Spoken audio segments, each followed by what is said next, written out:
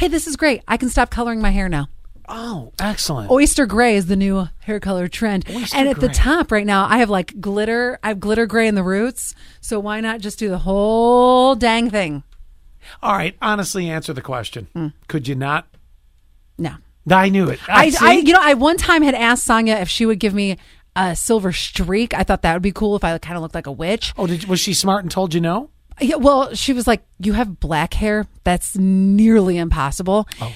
And one of my girlfriends, she has been gray since the 2nd grade. Oh my gosh. Yeah, she hates it. Yeah. So she's like, well, it's y'all like being, want it. Go ahead. It's like being bald. I mean, if I had the option to grow it in to do something different, I would just like the option. That's what I was going to say about how curly hair people want straight hair people want curly hair.